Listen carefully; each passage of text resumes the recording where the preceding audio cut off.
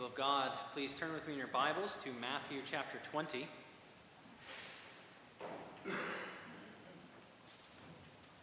Matthew chapter 20 is one chapter before the triumphal entry of Jesus. It's in chapter 20 that Jesus is on his way up to Jerusalem for the events of Holy Week. And this morning we're going to look together at Jesus' parable about the workers in the vineyard. A familiar parable, one that's found in the first 16 verses of Matthew chapter 30. Or it's chapter 20, I'm sorry. But before we read God's word, please join me in prayer. Lord, as we come to your word this morning, we pray that your Spirit would open our hearts and our minds, that your word would be applied to our lives, and that through it we might be drawn ever closer to Jesus Christ, our faithful Savior. Lord, we pray that this morning that the words of my mouth and the meditations of all of our hearts would be pleasing to you, O Lord, our rock and our Redeemer. Amen. Matthew 20, starting at verse 1. Hear now the word of our God. For the kingdom of heaven is like a landowner who went out early in the morning to hire men to work in his vineyard. He agreed to pay them a denarius for the day and sent them into his vineyard. About the third hour, he went out and saw others standing in the marketplace doing nothing. He told them, "You also go and work in my vineyard, and I will pay you whatever is right." So they went. He went out again about the 6th hour and the 9th hour and did the same thing. About the 11th hour he went out and found still others standing around. He asked them, "Why have you been standing here all day long doing nothing?" "Because no one has hired us," they answered. He said to them, "You also go and work in my vineyard." When evening came, the owner of the vineyard said to his foreman, "Call the workers and pay them their wages, beginning with the last ones hired and going on to the first." The workers who were hired about the 11th hour came, and each received a denarius. So when those came who were hired first, they expected to receive more, but each one of them also received a denarius. When they received it, they began to grumble against the landowner. "These men who were hired last worked only 1 hour," they said, "and you have made them equal to us, who have borne the burden of the work and the heat of the day." But he answered one of them, "Friend, I am not being unfair to you. Didn't you agree to work for a denarius? Take your pay and go. I want to give the man who was hired last the same as I gave you. Don't I have the right to do what I want with my own money? Or are you envious because I am generous? So the last will be first, and the first will be last." Thus far, the reading of God's holy, inspired, and inerrant word. May he bless it to us this morning.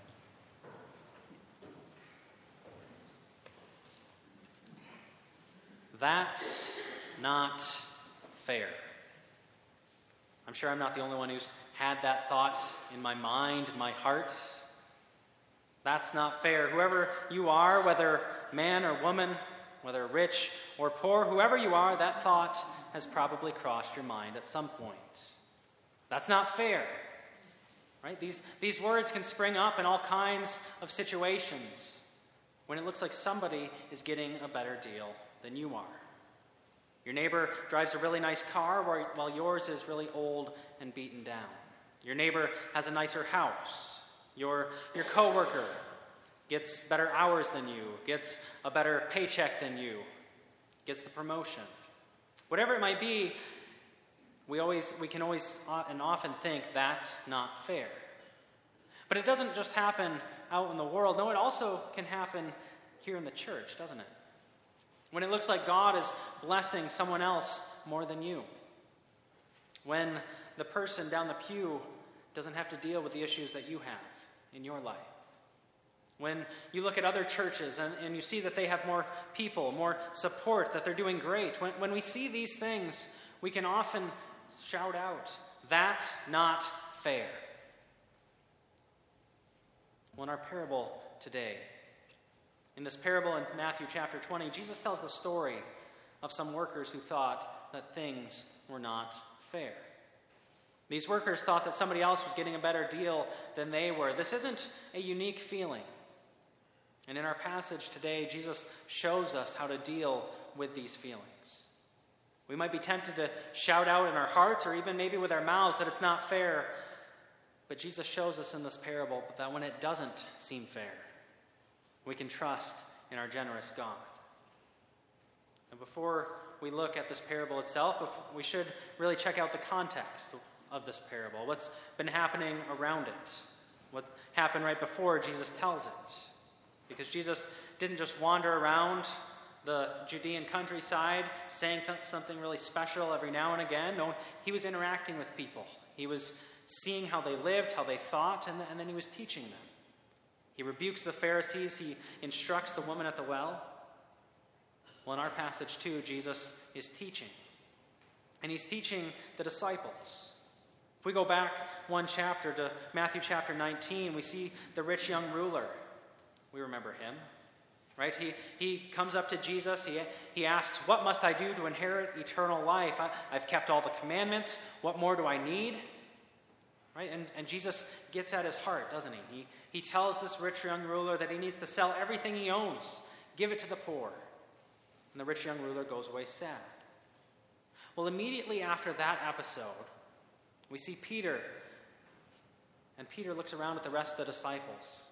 And he says, hey Jesus, we your disciples, we have left everything. We have followed you. What then will we have? And Jesus, just as he saw what was going on in the rich young ruler's heart, he sees what's going on in Peter's heart. He sees what's going on in the disciples' heart. And he teaches them.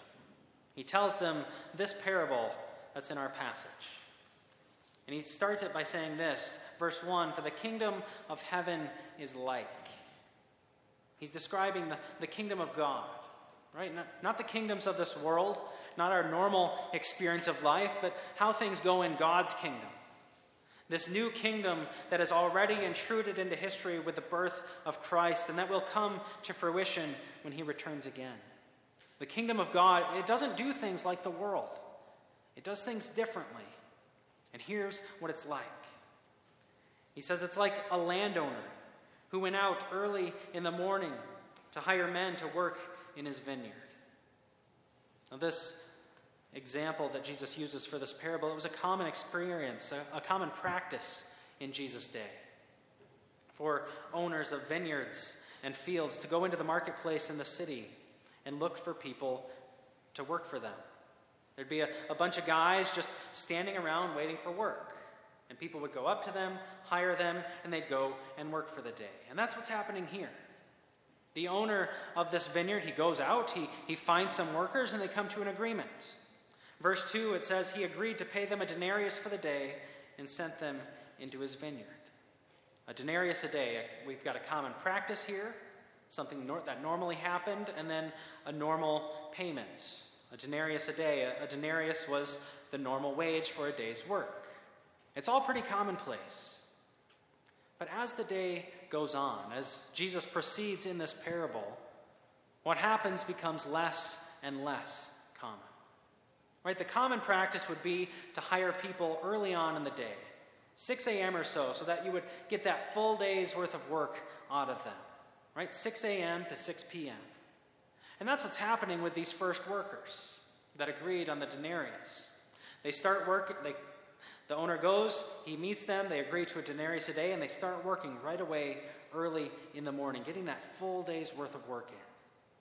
But then the owner decides that he wants more workers. Right? Maybe it's a big harvest, and he needs a lot of workers to get all the grapes. Maybe there's a time crunch, like a storm is moving in, or the grapes are about to go bad. Whatever the case, the owner decides that he needs more workers. And so, verse 3, about the third hour, he went out and saw others standing in the marketplace doing nothing. He goes out again at the third hour, 9 a.m. A couple of hours are gone in the day, and he finds more people standing around. And so he hires them too. Right? He tells them, as they talk about them coming to work, he tells them that he would do right by them. It's not a full day, so they're not expecting that full denarius. They're not expecting that full day's wage, but hey, at least it's something. And he'll do right by them. And then we come to verse 5, and he went out again in the 6th hour, in the 9th hour, and he does the same thing. Noon, the day's half gone. 3 p.m., the day is winding down, but he wants more workers, so he goes out to the marketplace. He finds some, he hires them, brings them back to his vineyard, and they start working too. And then verse 6, he goes out in the 11th hour. There's 1 hour of the day left, and this owner goes out again to the marketplace, looking for a few more workers. And he finds some. Right? Nobody's hired them. The day is almost over, and so our owner tells them to go into his vineyard too. And if you'll notice, there's no arrangement made with these workers, like with the first two groups. Right? They don't agree to a denarius a day. He doesn't say, I'll do right by you. There's nothing said. These guys they're just thankful that they found any kind of work. Right? Even if it's only for an hour, because a little bit of work, a little bit of money is a lot better than nothing. Especially if there's hungry kids at home, if there's rent to be paid. Right? They're thankful to be hired, so they go into the vineyard too. And then at the end of the hour, after 1 more hour, it's the end of the day. Time to get paid. And in keeping with Jesus' theme for this parable, the first shall be last and the last shall be first, the guys who were hired last, they get paid first. They've only put in 1 hour for the day, and so when they step up and receive their wages, much to their surprise, and much to everyone's surprise, right? They get paid that full denarius. And as that's happening, as these latecomers are getting paid that full denarius, just imagine what's going through the heads of those who were hired first. Right? They're standing over here, they're watching what's going on, and they're working things through in their mind, right? All right, these guys were here 1 hour. They've got paid 1 denarius. We've been here 12 hours. They can do the math. Right? Their mouths start smiling. Their hands start rubbing together. Their expectations start rising. This is going to be great. And then Jesus comes to verse 10. And in verse 10 he says, Now when those who were hired first came, they expected to receive more, but each of them also received 1 denarius. They had these high expectations, and they're dashed. And nothing really stings quite so much as when you have high expectations for something and it's dashed, right? You've got high hopes, you're really looking forward to something, and it doesn't happen. It doesn't work out. That hurts. A silly example of this past summer, I was going grocery shopping, and on my way there, I saw a donut shop. And I really like donuts, so as I was going through my shopping, I thought, maybe I should stop by there on the way home and pick up some donuts. And so as I thought about it more and I made the plan in my head, I was getting excited for these donuts. My mouth started watering, my stomach started growling. I was getting excited for these donuts. And so after I'm done at the grocery store, I drive back to the donut shop. I get out of my car, I kind of walk over happily, excited, and I go to the door, and the door's locked. I look at the sign, and they closed 2 hours ago. Bummer. I had these high expectations, and they were crashed. And that's what's happened to these guys who were hired first, right? They had these high expectations. They were really looking forward to this huge payment, because when they saw these guys who were hired first, their expectations went through the roof. But just as quickly, those expectations, they were dashed, because they received exactly the same thing, just 1 denarius. But even more than that, more than just having their expectations dashed, it really made them say, that's not fair. That's really what they say, isn't it? Verse 11, it says this, when they received it, they began to grumble against the landowner. These men who were hired first, these men who were hired last worked only 1 hour, they said, and you have made them equal with us, who have borne the burden of the work and the heat of the day. What are they saying there? But it's not fair. Right? It's not fair that they get paid the same thing that we do. We work 12 hours. They only worked 1. We worked in the hot sun all day long. They only showed up for an hour in the cool evening. They shouldn't get the same thing we do. It's not fair. As we hear this parable, as we go through this parable with Jesus, we can really relate to these guys, can't we? I mean, I think we've almost got instinctive support for their side. It doesn't seem fair that the late workers would get the same amount as those who were hired first and worked all day long in the hot sun. Right? It doesn't seem fair. I mean, kids, imagine this example. Imagine your mom and your dad, they come to you and your siblings, and they say, we are going to take you out for ice cream. But before you go for this ice cream, you need to do some chores for us. And because you like ice cream, you're like, okay, let's do this. And so you agree to it. But then they start handing out the list of chores. And your brother has to take out the dog. And your sister has to clean up her room. And you have to clean out the refrigerator and dust everywhere and mop the floors and do this and do this and this and this, and the list goes on and on and on. That doesn't seem much fair anymore, does it? Right? It doesn't seem fair that you and your siblings would get the same amount of ice cream if you had to do a lot more work. It doesn't seem fair, and that's what this parable is showing us. Right? We can relate to these first workers, how they were feeling that it wasn't fair. Now, this definitely would have made sense to Peter and the rest of the disciples, because they had followed Jesus from the very beginning of his earthly ministry. Right? They had left behind their jobs, they had left behind their homes, they had left behind everything to follow Jesus. They had been working from 6 a.m. And they want to make sure that they get what's coming to them. They've sacrificed a lot. Absolutely. And they want to make sure that it's been worth their while. It wouldn't seem fair that other followers, later followers, would receive that same amount of blessing. And think about this too. Peter and the disciples, they were Jews, right? They were God's chosen people. They had been following God from the very beginning. 6 a.m., Abraham, Isaac, and Jacob. They had been working through the heat of the day, through all the struggles and toils, through slavery in Egypt, right? Through fighting to take over the promised land, through the Babylonian captivity, through the oppression of the Roman rulers. They had been serving God from the very beginning, and now God is going to let Gentiles into his church. Right at the very end, right at the 11th hour, God is going to open up the kingdom to other nations. Okay, fine, we can handle that. But Jesus, come on. Right? We early followers, we Jews, we disciples, we're going to get positions of honor, right? We're going to get more because we have been with you since the start. It makes sense to us. It makes sense to Peter and the disciples, but Jesus says no. No.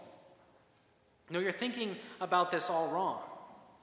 That's not how the kingdom of God works. And in fact, this way of thinking really shows that you have two heart issues that need to be dealt with.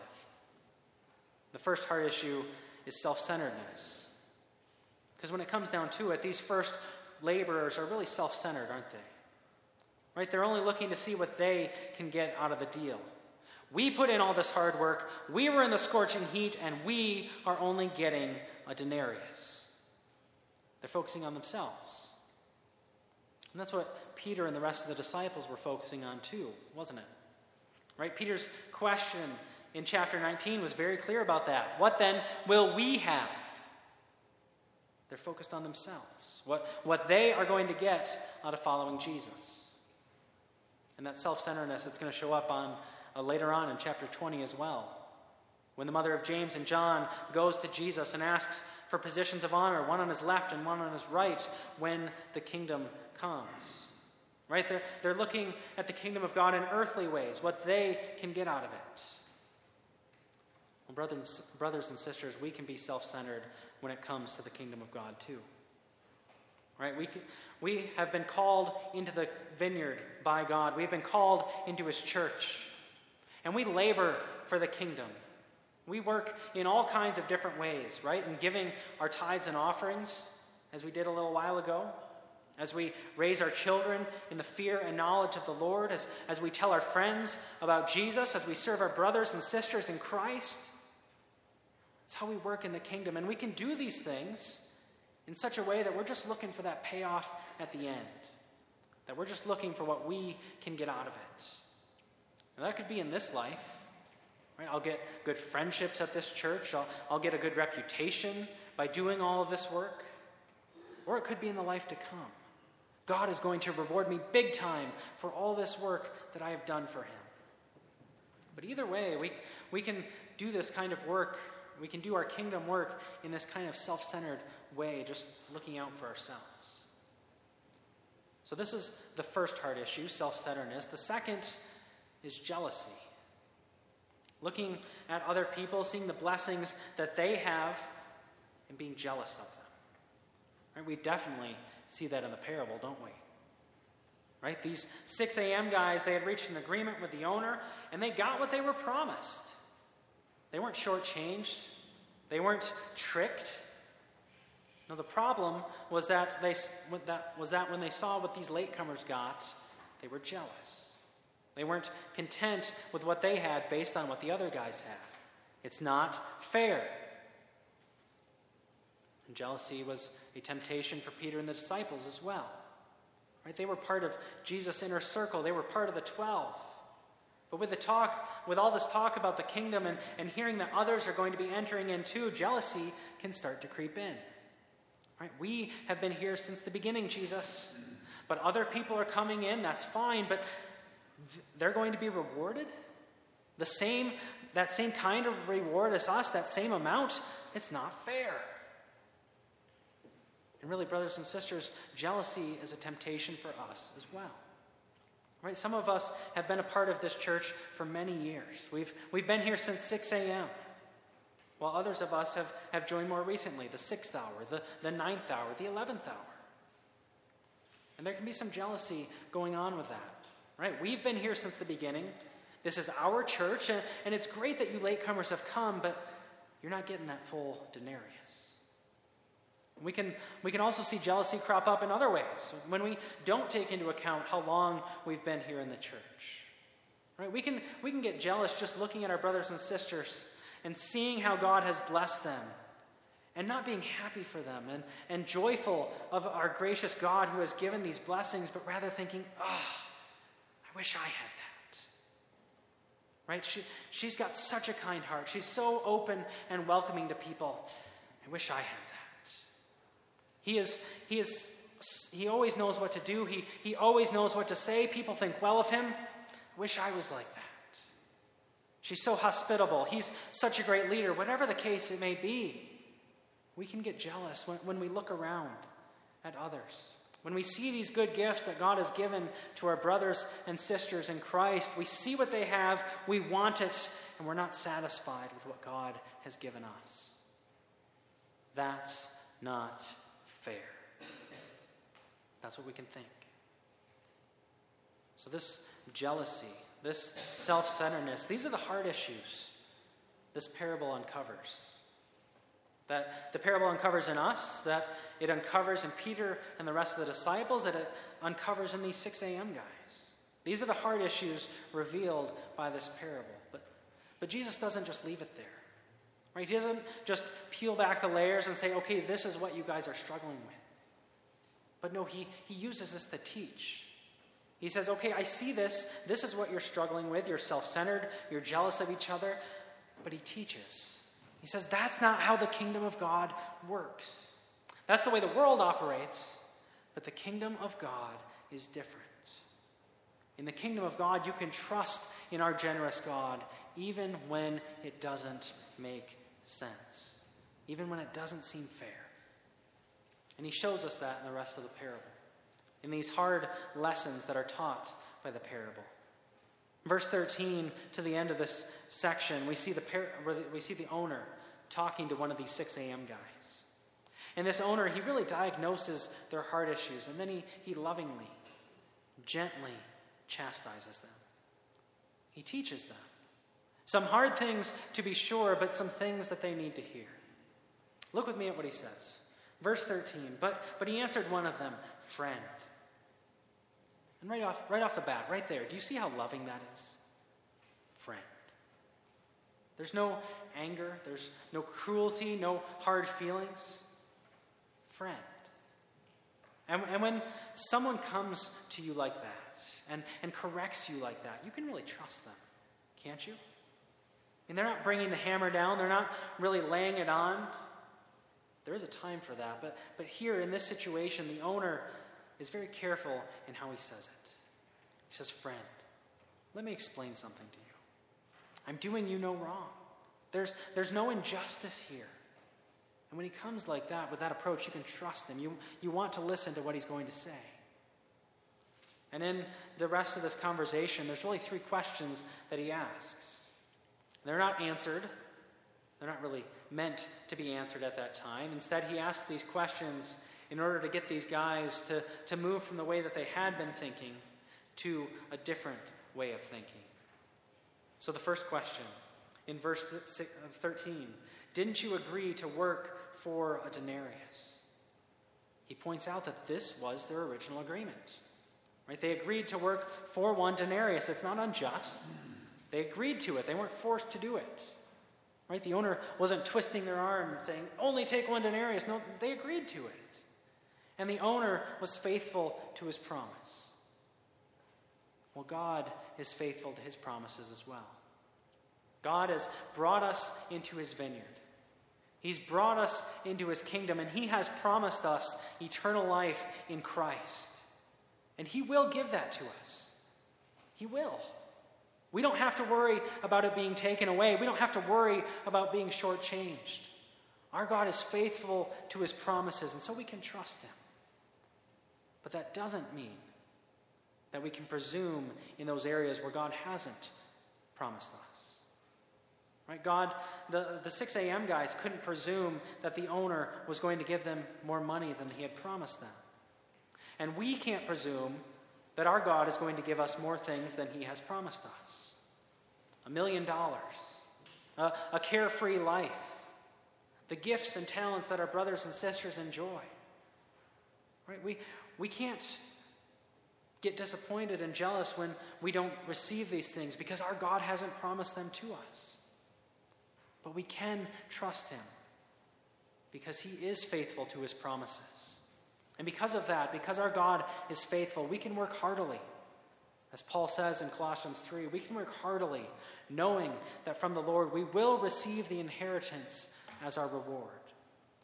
We will receive it. We will receive what he has promised us. We can trust our generous God.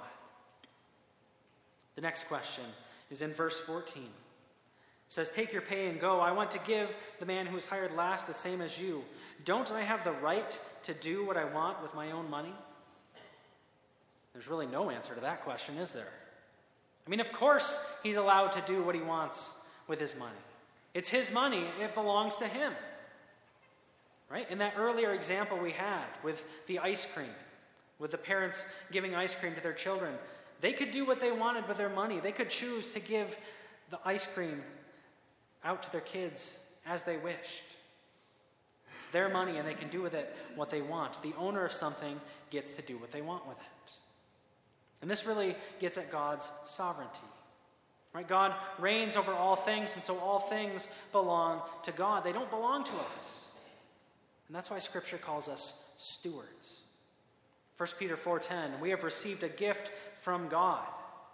Right? It's a gift. It belongs to God, not to us. It's a gift. We have received a gift from God, and we are to use it to serve each other as good stewards of God's varied grace. God gives his gifts to us in grace, and he does so as he sees fit. Our God is generous, absolutely, but he's not obligated to give us anything. It's all by grace, and so whatever we receive from him, no matter how it compares with what somebody else gets, whatever someone else is given by God, no matter how it compares with that, whatever we received is a gift from our generous God. And finally, the third question, end of verse 15. Or are you envious because I am generous? A hard question and a hard lesson. Right? He says to these 6 a.m. guys, you're getting upset because someone else received my generosity. Right? I was generous to you, now I'm generous to them, and that just makes you mad. It's really the same lesson that God taught Jonah hundreds of years earlier. You all remember the story of Jonah, right? How he ran away from God, how he was thrown overboard, and God saved him by sending that great fish to swallow him up. Right? God was generous to Jonah. We love that story, but the end of the story we tend to ignore. We tend to brush off. Right? Because at the end of the book of Jonah, God showed his love and his generosity to the people of Nineveh too. Right? He sent them a warning. He allowed them to repent. He spared them of his wrath. And what was Jonah's response? He was furious.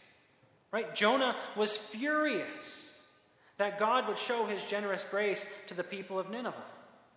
It's exactly the same attitude as these 6 a.m. guys had, upset because generosity was shown to someone else, because grace was given. But here's the thing. They all received grace, didn't they? Each of these workers were stuck there in the marketplace until the owner came, and it was only until he came, and it was only because of his generous grace that he allowed them to enter into his vineyard and work. 6 a.m., noon, 5 p.m., it didn't matter when it was. All of them came in only because of grace. And the same is true with us. Right? We have all been brought into the vineyard of God. He came and he sought us out. And he brought us into the kingdom. Some of us early on, some later on. But he's brought us all in, all of us together. He didn't have to. He wasn't obligated to, but he did through Jesus. We have all been brought into the kingdom through Jesus, and we've been given that gift of eternal life. God deals with us according to his mercy, not our merit. And that's wonderful news. Right? Because if it was up to us, our merit wouldn't get us anything. But God deals with us on the basis of his mercy, not anything that we do. He deals with us on the basis of grace. And so we get infinitely more than we deserve because our God is generous. There's a Jewish parable from a little while after Jesus told this parable that we have here in Matthew 20. And it lays out the same exact situation. Right? The early workers, they worked all day. The later workers, they worked only a little bit. They all got the same amount, and the early workers grumbled. But the response of the owner, of the king in this Jewish parable, it's completely different. In this Jewish parable, the king, the owner, he says that the reason these late workers got paid the exact same amount wasn't because of grace, wasn't because of his generosity, but it was because those later workers did more good work in that 1 hour than the early workers did in the whole rest of the day. Right? The earlier workers, they did a really lousy job, they took a lot of breaks, and those later workers, they really put their nose to the grindstone and they did great work. They earned that full denarius. That was the point of this Jewish parable, but that's not the point at all of Jesus' parable. Right? These later workers, they didn't earn anything. We don't earn anything. God doesn't deal with us on the basis of merit. Our generous God deals with us on the basis of grace, pouring out his grace upon those whom he chooses. And so we see that the values of the kingdom of God, they're entirely different. It's all grace. That's what we see in this parable. So as we close, let's think about this. What would our hearts look like?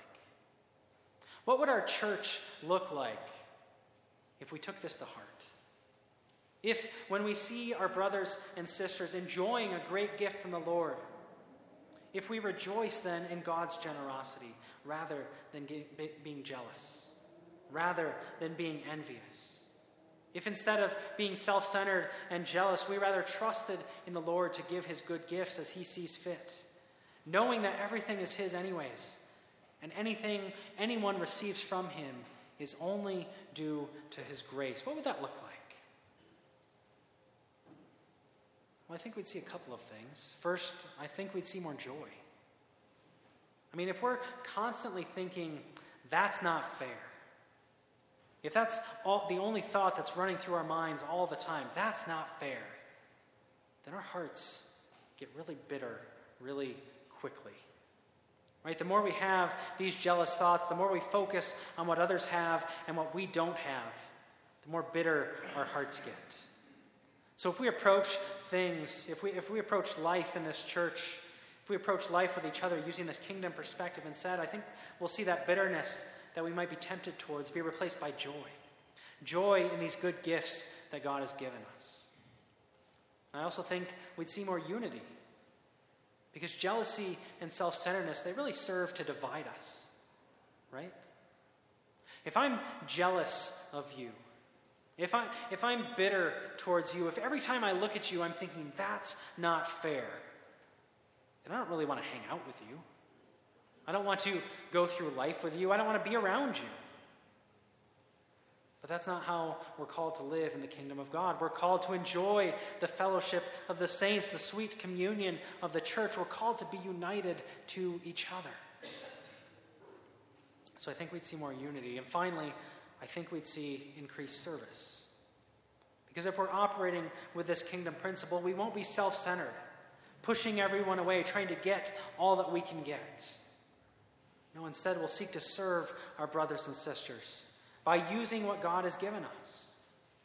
That's what our catechism says.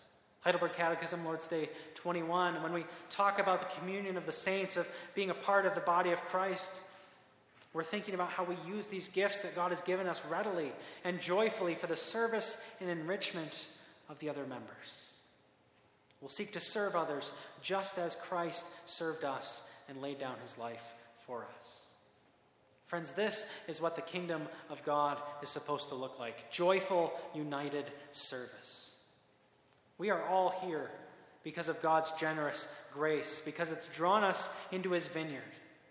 And we work together, serving each other, being generous to each other, because our God has first been generous to us in Christ. May his Spirit equip us to do so for his glory. Amen. Let's pray. Lord, we thank you for your generous grace. We know that we did not deserve it at all, but that you brought us into your vineyard so that we might do your kingdom work. And so, Lord, as we labor, may jealousy and self-centeredness have no place in our lives. Rather, give us the humility that we need to simply rejoice in your generosity, to serve our brothers and sisters with joyful fervor, just like Christ first served us. We pray this all in his name. Amen. Our song of response will be number 353.